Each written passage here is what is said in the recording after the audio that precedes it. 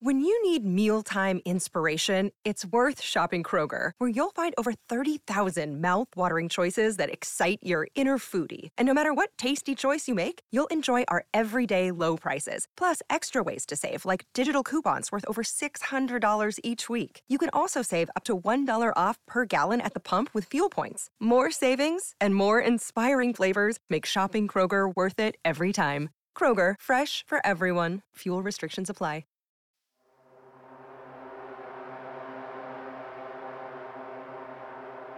His eyes grew wide, and all he said was, "Holy shit." As he walked into flashlight range, we realized he was carrying a large knife. To my horror, I see a man tiptoeing from the side of my patio towards my door. Headphones recommended. Listener discretion advised. You're just moments away from true tales of terror that will leave you breathless. From Disturbed Media, I'm your host, Chad, and this is Disturbed.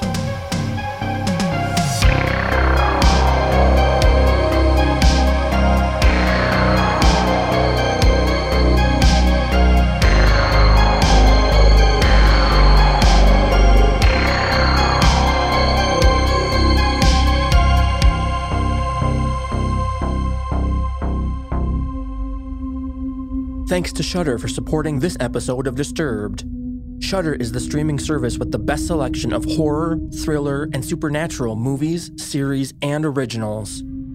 I'm talking from Hollywood favorites and cult classics to original series and critically acclaimed new genre films. To try Shudder free for 30 days and to catch the all-new season of Creepshow, go to shudder.com and use promo code DISTURBED. Welcome back in, everyone. Thanks for joining me. Today, I've got one quick order of business before we get into it. We're currently taking your true experiences. I want to hear your story, and this can be anything from creepy encounters to UFOs, cryptids, unexplained happenings, paranormal, and more. And you can do this simply by leaving a message on our hotline at 701-354-3667. Just try to keep it under 3 minutes. I'll be playing your stories in upcoming episodes. So get those stories submitted. And with that, let's get rolling. Our first experience comes to us from Reddit user Yo Socrates and shows us why dogs can be great protectors. Performing this experience is Nicole Doolin.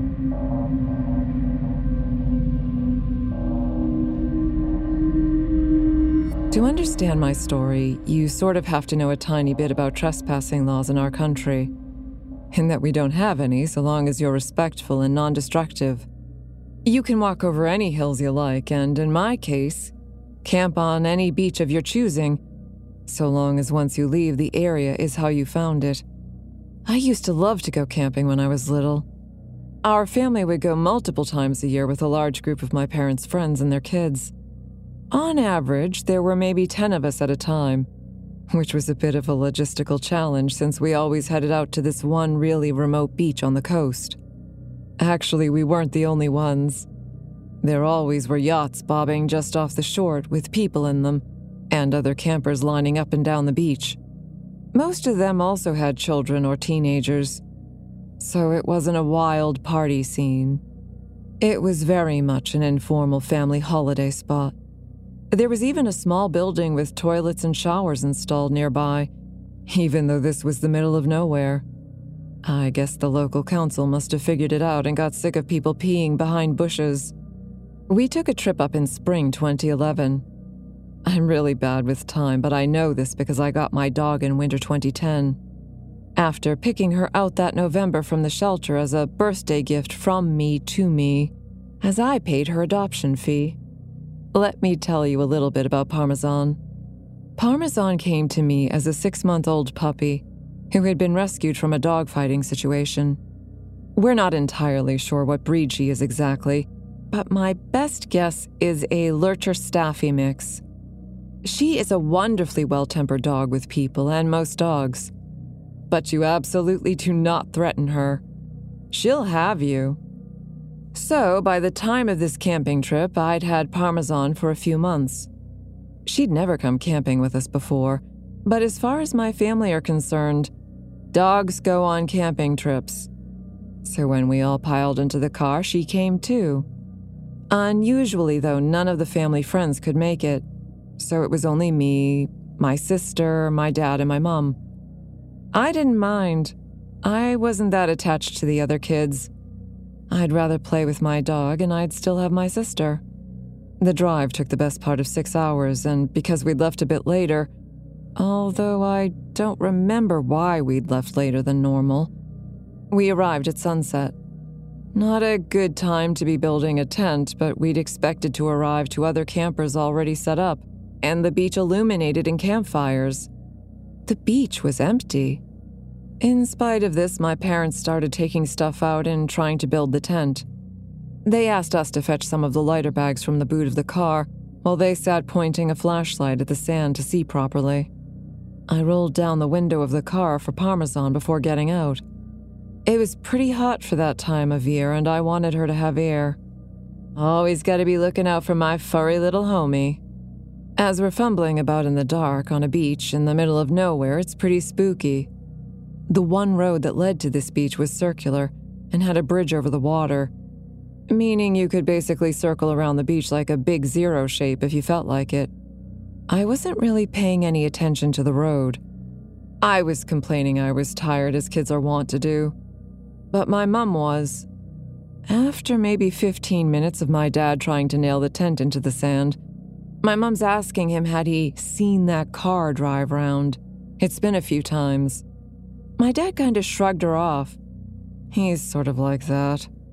I don't know if he said anything back to her, but after a few more minutes, a car pulled up next to ours on the road and someone got out.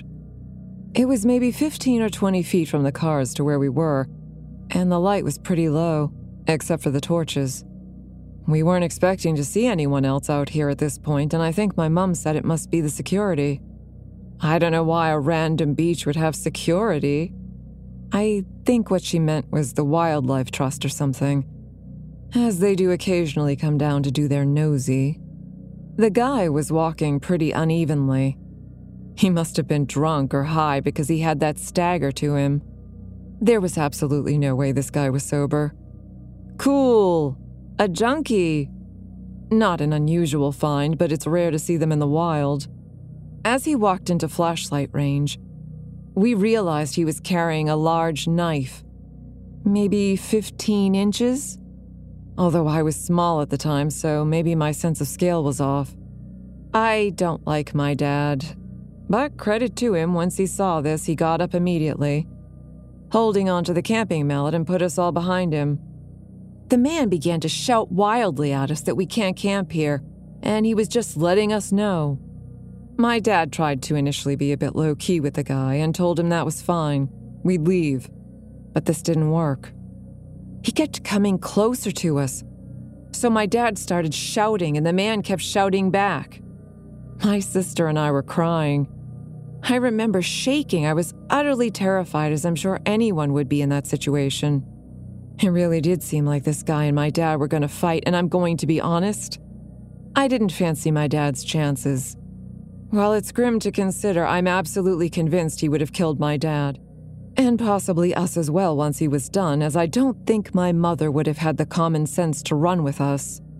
I love her, but she's always put Dad and her relationship with him above us. This isn't how it went down. A bolt from the black like a wolf descending on its prey took us all by surprise. Most of all the man with the knife. In that moment, Parmesan was the apex predator large canines represent in nature. She got him good by the arm and clamped down hard, ripping his jacket and shredding the skin underneath. He dropped the knife as it had been in the arm she had got him by. He kicked her, he punched her, and eventually got her off. He grabbed the knife from the sand and ran back to his car and drove off. Parmesan didn't follow him. She stayed with us, muzzle covered in blood. Quickly as we could, we gathered our things and we all got back in the car, all pretty shook up by the incident. I looked Parmy over. She was okay. but the car's window was much more open than I'd left it. We think what happened was when the shouting started, she must have put her paws up on the gap I'd left for her. As it was an old car and had the rolly-down windows and not the electric button, we think she must have been able to hit it with her paws to force it down enough to squeeze out. This is not the end of my story. We were all pretty scared, and since we had the dog with us, we couldn't book into a hotel for the night. My parents decided just to drive home so we could all feel safe, but first had to drive into the nearest town for petrol as they were kind of low. I spent the time trying to clean Parmesan up a little. I'd always loved dogs, but what she'd just done for me blew my mind. As we drove into town, we came across a petrol station, but it looked closed. My dad drove up closer to get a better look and stuck his head out the window to get a better look at the sign. My mom asked him what on earth he was doing, and he told her he was trying to see when it opens. Never. My heart fucking sank. Parked in the corner behind a van so we hadn't seen him at first was the man with the knife. He was sitting on the bonnet of his car using some tissue paper to clean up his arm. It looked pretty bad. Without stopping to refuel or look anywhere else in town, my dad drove right out of there. He decided to go to the next town over, but this was remote. The next town over was 60 miles away. He didn't have that much petrol, we realized as we began driving. We were going to break down.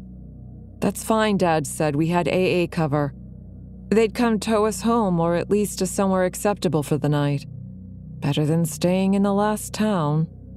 After driving for maybe 5 minutes, lights flashes from behind. Another car. The same car the man had been driving. It was him following us. He must have realized we were low on petrol. The next half hour was one of the worst half hours of my life. I had a complete and utter breakdown, as did everyone, really. I could tell my parents were trying to keep it under wraps so it wouldn't upset us, but we weren't really little kids. We were both double digits. We knew how dangerous this situation was. Dad turned off the radio to conserve petrol, and the man followed us for 55 miles before he peeled away onto another road. Our fuel meter was on the big red E for empty for the last 10 miles. We were driving on fumes. I don't really believe in God, but if he does exist, that was definitely one of his miracles.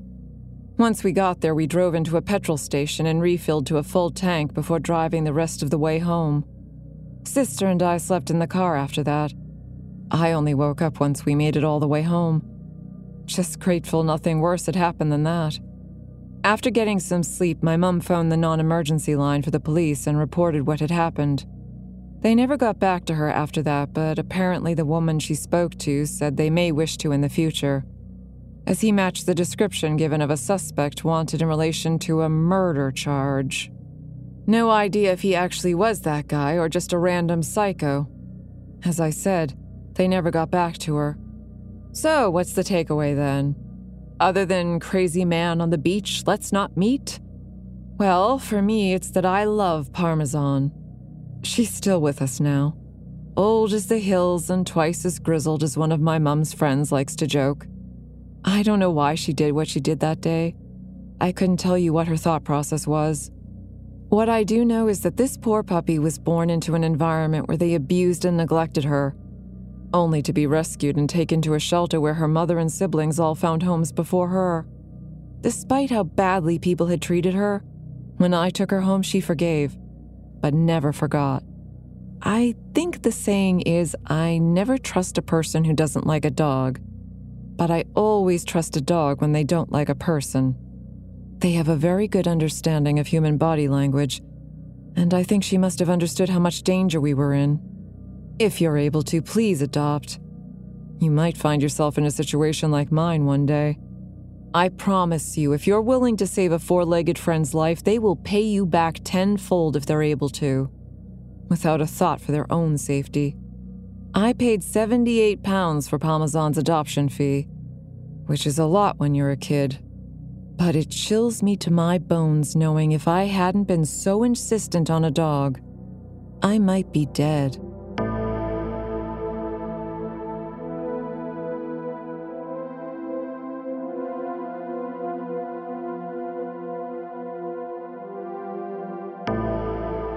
Special shout out to all of our newest Patreon supporters: Myrna, Amy, Kendall Cruz, Kristen Wilson, Vanessa, Kimberly Ross, Allison Landry, Kayla Kincaid, and Maurice Law. Support the show and get your very own shout-out, ad-free listening, bonus episodes, and more for as little as $3 a month by joining our Patreon at disturbedpodcast.com/support.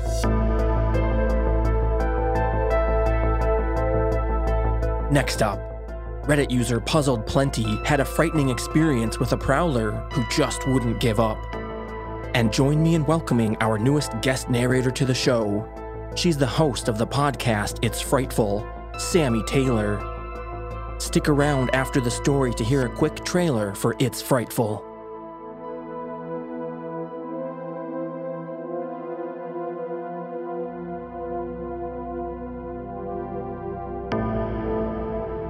So it's 7 a.m., and I'm idling in a McDonald's parking lot until sunrise. The past few days, with an escalating prowler, has finally driven me out of my home. I, a 25-year-old female, live alone and on the ground floor of some cute condos with lovely neighbors. I work nights, but with the pandemic, work has been seldom. Naturally, I'm used to staying up late. 4 nights ago, at 2:30 a.m., I'm watching TV in the living room, and my dog starts growling at the window. She only does this when someone, or something, it's usually a cat, raccoon, etc., is on my patio. I assumed it was an animal outside, until I heard what sounded like someone trying to open my door. I sat still and listened for more noise, because I just couldn't believe that was happening. I call my mom because I'm feeling weirded out, and then peek out through my blinds, all closed by the way, to see the gate to my patio is wide open.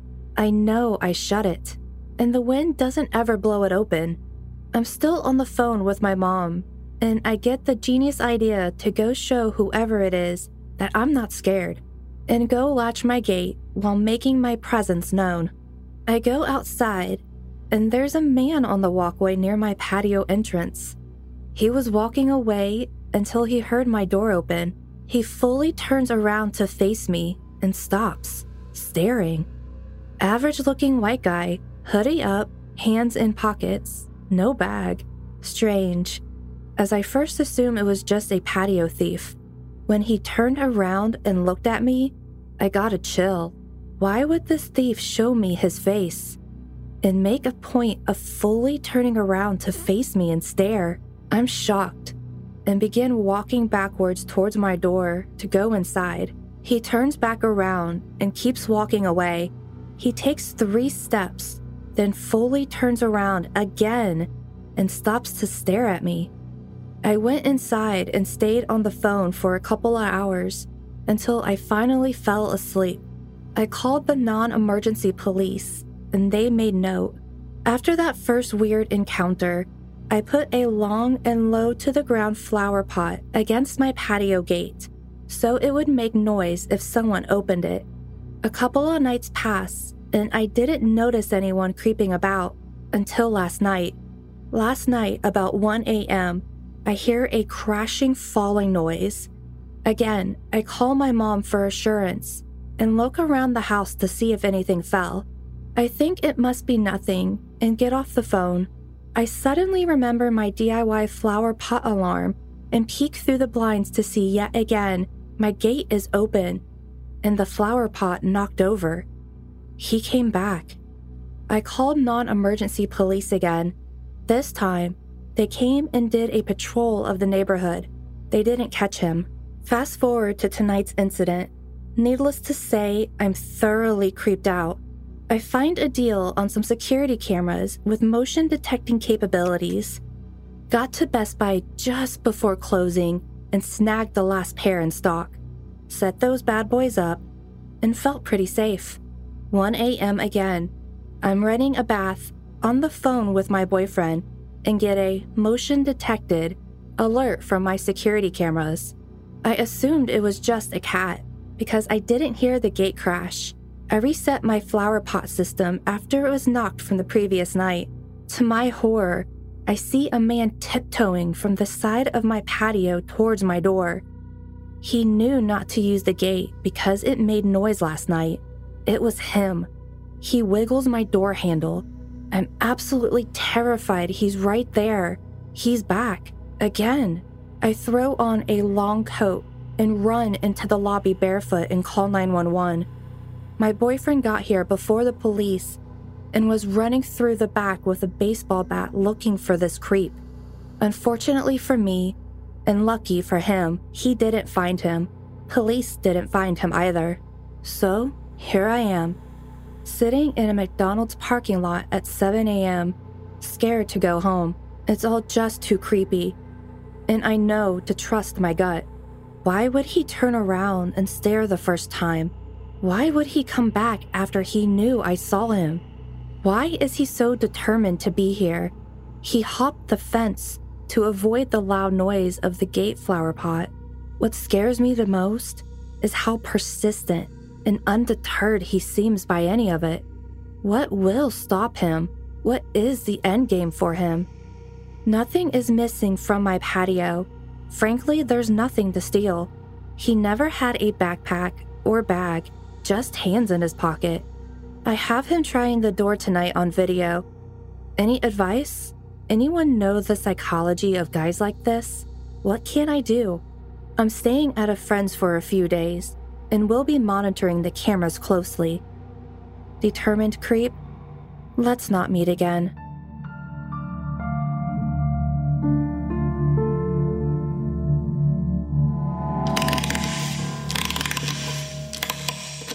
Hey, I'm Sammy. Ready for something frightful? Come join me and guest narrators as we read real stories from the paranormal. Suddenly, their bedroom door handle started being violently janked up and down like someone was having a go at it, and then everything just stopped. To creepy encounters with people who have nefarious intentions. And it was the same two people. It turns out those two had connections to a human trafficking ring. Subscribe to the It's Frightful podcast in Apple Podcast or wherever you listen to your favorite shows. Until next time, it's not like we needed to sleep tonight anyways.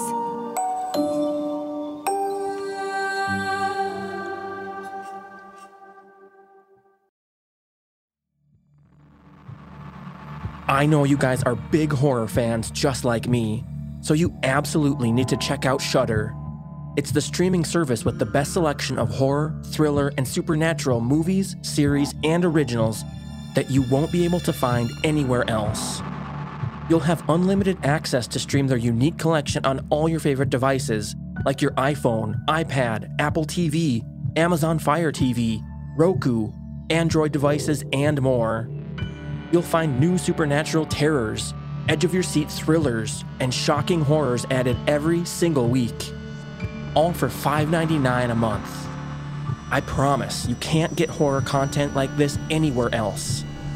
One of the biggest shows coming in April is the new season of Creepshow. It's a Shudder original series based on the George Romero's 1980s horror anthology film.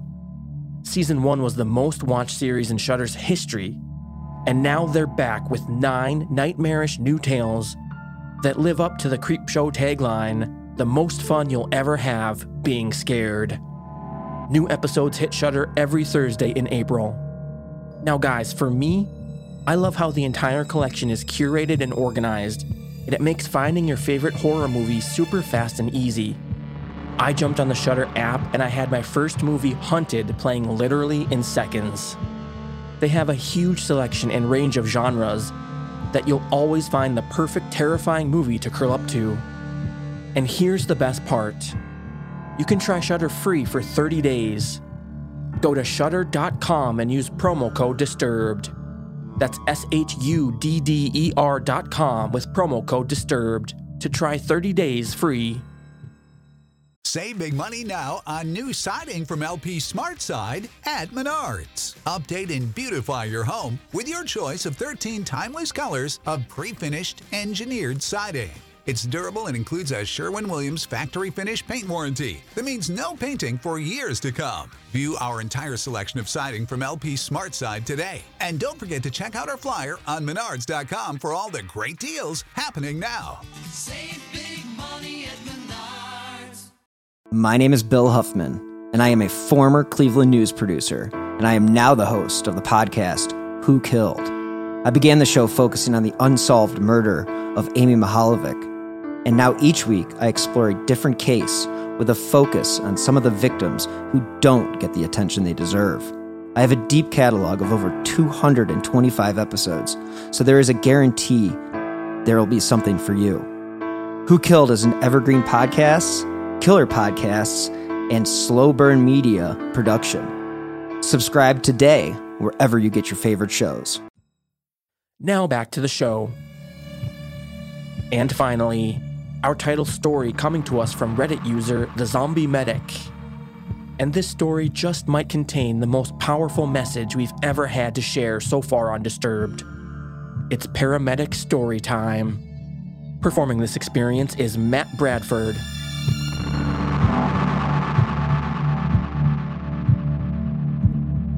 I had been working for a couple of years as a paramedic after I graduated from school. The place I worked was primarily in the city, but our service area was the entire county, which is very rural. When you're in school, you go on ride-alongs. You practice your skills with your preceptors on patients, very similar to residency or internship. Your exposure to the job is what you get while on those ride-alongs. Sometimes you get seriously injured patients, and it's terrifying, because you sometimes don't always know what to do. You're still learning. But you have your preceptor at your back to protect you from any fuck-ups and guide you. And sometimes, though, you don't get lucky enough to experience some of these horrible things. Now, to some, that might seem like a good thing, but it is important to experience these as it prepares you for a time when you're all alone. Now, there are a couple of terms we use, called white cloud and black cloud. See, white cloud refers to a person, either a student or a professional, who never gets the exciting, serious calls. And the calls always seem to come when you're just getting off shift, or you left the area when a call came in and now another ambulance takes it. And this white cloud can follow this person for any length of time. Now, black cloud is the opposite. And when I was in school, I was a white cloud. I got a few cardiac arrests, bad accidents, things like that, but nothing that ever really stood out as unique. So, a couple of years into my career, this white cloud is still kind of hanging over me. That's not to say I hadn't had bad calls before that. I mean, I had, but it's not the same. The day this story takes place is Christmas Eve. I worked from 7 a.m. Christmas Eve to 7 a.m. Christmas Day. And from what I remember, the day was pretty slow. Most people are with their families, not going outside, getting into accidents, or causing mischief. I was working with the charge medic at the time, and a brand new EMT who was going through his FTO, field orientation process. He was with us. A few of my coworkers had made a Christmas dinner that day, so we all had hot food to enjoy while we had to work and be away from our families. At our station, we had 2 ambulances there, with 2 crews. Myself, my partner, and our FTO, and the other crew. See, when night comes, if a call comes into our station, the 2 crews just rotate calls so that we get to sleep a little bit more. It was around 11 p.m., and I was sitting in the recliner watching TV. Call came into our station that required us to respond out to the county. One of the guys on the other crew, who was a friend of mine, was asleep in the recliner next to me, so I took the call. The call was initially for a woman who had fallen and hit her head, but was conscious and breathing. Due to the nature of the injury, we responded emergent. It was probably about a 15-minute drive to get to the person's house. As we were getting close, dispatch informs us that the PT was not unconscious, but breathing. As we approach the residence, driving down the street where this little development is, there's flashing lights everywhere. Sheriff's deputies, police, fire department were all there, with some even blocking the entrance to the street. For just a simple head injury, we thought that was pretty weird. And it set a weird vibe for the call. One of the deputies saw us coming and moved his car, allowing us through. Once we got through, this part of the street ended in a cul-de-sac with houses all around it. People were standing on their front porches looking around at what was going on. We arrived at the address. There's a vehicle parked in the driveway, still running with officers all around. The driver's side door was open and there was an officer standing there looking like he was talking to someone sitting in the driver's seat. I walked up first with my partner and our EMT FTO behind me. As I approach the rear of the vehicle, I see there is definitely someone sitting inside. There is also a man, middle-aged in plain clothes, standing in front of the vehicle, his lower half lit up by the headlights. He has his hands in his pockets and is looking rather intently at the person in the vehicle. I walk up to the officer and get the report from him. While the officer is telling me what is going on, I look at the person in the driver's seat. The person sitting in the driver's seat was a middle-aged woman, maybe mid-40s or 50s, sitting back with her head against the headrest, her arms hanging down by her side. I can visibly see her breathing, hear her moaning, but not talking, and her eyes are also closed. There is a bit of blood running down from her head, past her cheeks and down to her chin. There's also a small stream of blood coming from her nose. The officer tells me that she was inside with the family when she came outside to get something from the car. The officer says that the woman's husband, and gestures to the man standing in front of the car, came out to check on her because she was out here for a while. The husband saw his wife bleeding. He figured she must have fallen or hit her head on something, so he called 911. The officer tells me the woman has not been responding to him. I attempt to speak to the woman. She does not answer me, but continues to moan. I perform a sternum rub to cause painful stimuli and hope to get some sort of reaction. No reaction. I ask the husband if she has been drinking tonight or if she abuses any drugs that he knows of. He says that she has had a few glasses of wine, but no drug use. At this point, I'm thinking she has a head injury and a potential brain bleed because she is not responding appropriately. I stand where the officer was standing in the driver's side door as I'm performing my assessment. I can't see where the blood is coming from, so I figure she has a laceration or something in her hair that isn't visible. It's at this time that the officer comes up to me. He says, "We also found this in the driver's side door compartment." He produces a revolver. I look at the officer and look at the revolver. He looks at me and holds it out, and at the same time thinking to myself, "Oh, fuck." In the cylinder is one brass casing with a primer indented, meaning a round has been fired. With this new information, and based on the bleeding, I assume the PT had put the gun to her temple or something. The fact that she is still breathing and making noises leads me to assume that she missed, or the bullet miraculously bounced off it when she held it at a weird angle. Due to the potential for significant head trauma, I decide that we need to place a cervical collar on the woman, in case of spinal injury as well. I ask one of the firefighters to grab a collar out of our ambulance. I open the back door of the vehicle and get in behind the woman so I can hold her head stable while the fireman places the collar on. It's only when I do this that I see what is really going on. As I slide in behind the PT, I can see the back of her head. Something I will never be able to unsee. Looking at the back of her head, I see a grapefruit-sized hole. With my flashlight, I look at the hole and it is almost empty, except for a large piece of skull that is floating on top of a blood and brain soup. I look up, and on the headliner of the vehicle is a 2-foot diameter halo of blood and brain painted above her, with tiny pieces of skull stuck into the fabric. I look back at the hole. It's a chilly night, so I can see heat vapors coming out of the hole, similar to how you would be able to see your breath on a cold day. I look out of the vehicle at my partner and I say, "We need to go now." Either the look on his face or his sense caused him to peek inside the vehicle and see what I was seeing. His eyes grew wide, and all he said was, "Holy shit." Up until this point, we were taking our time carefully getting her out of the vehicle, but now carefully and slowly turned into just to get her out of the vehicle. Our EMT also grabbed me a few large trauma dressings and gauze wrap. I placed the trauma dressing over the hole and wrapped the ever-living shit out of it around her head so that when we moved her onto the stretcher, nothing would spill out. And with the help of the fire department and the police, we moved the woman onto the backboard and put her on the stretcher. And the whole time, the husband has been standing at the front of the vehicle watching, not understanding what was happening. As we get the woman on the stretcher, he comes over, and I can see he now has tears on his face. He bends down, kisses her on the cheek, and says, "I love you." We quickly get the woman in the ambulance.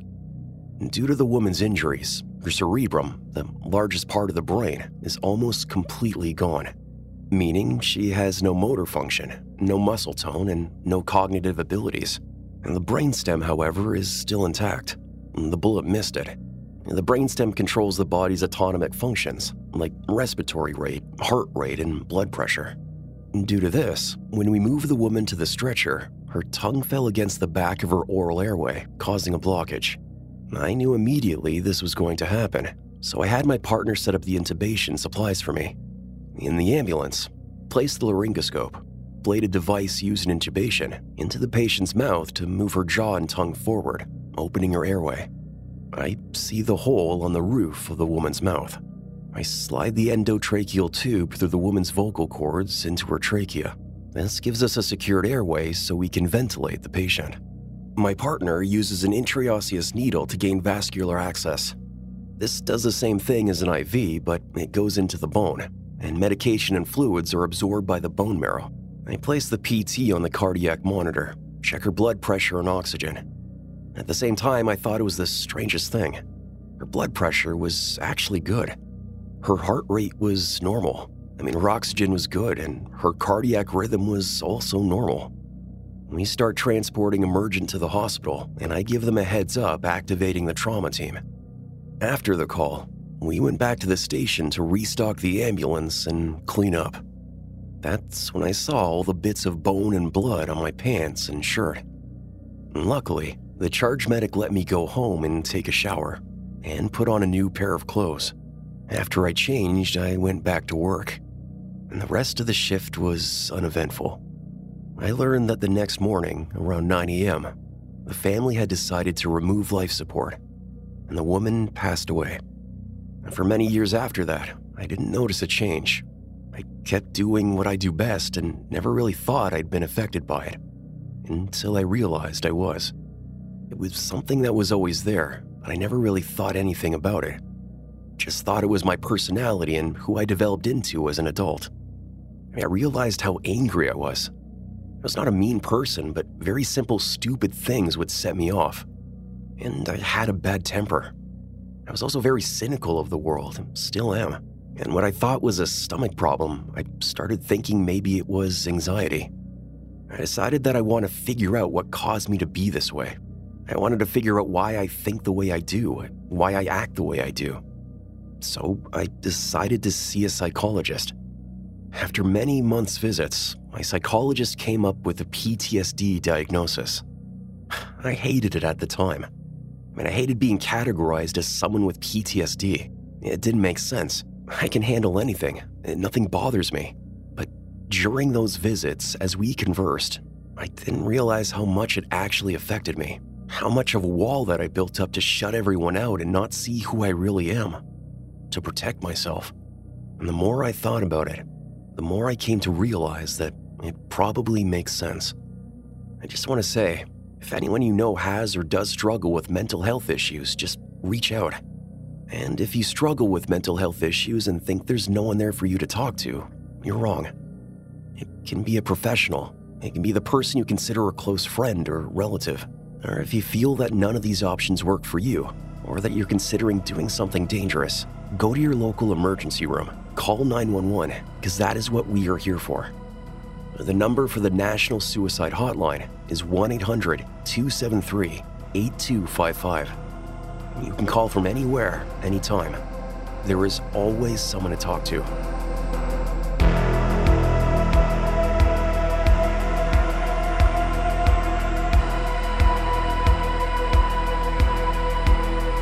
If you like our show, please give us a 5-star rating and review. follow or subscribe wherever you're listening right now so you never miss an episode. And help us grow by sharing the show with a friend or two. This episode was made possible by Shudder. Please support them. By doing so, you allow us to offer this show for free. Get your special extended 30-day free trial at Shudder.com with promo code DISTURBED. Musical score by Carl Casey at Whitebat Audio and Co.ag. Thanks for listening. We'll be back next Thursday with a brand new episode. And stay safe out there, y'all.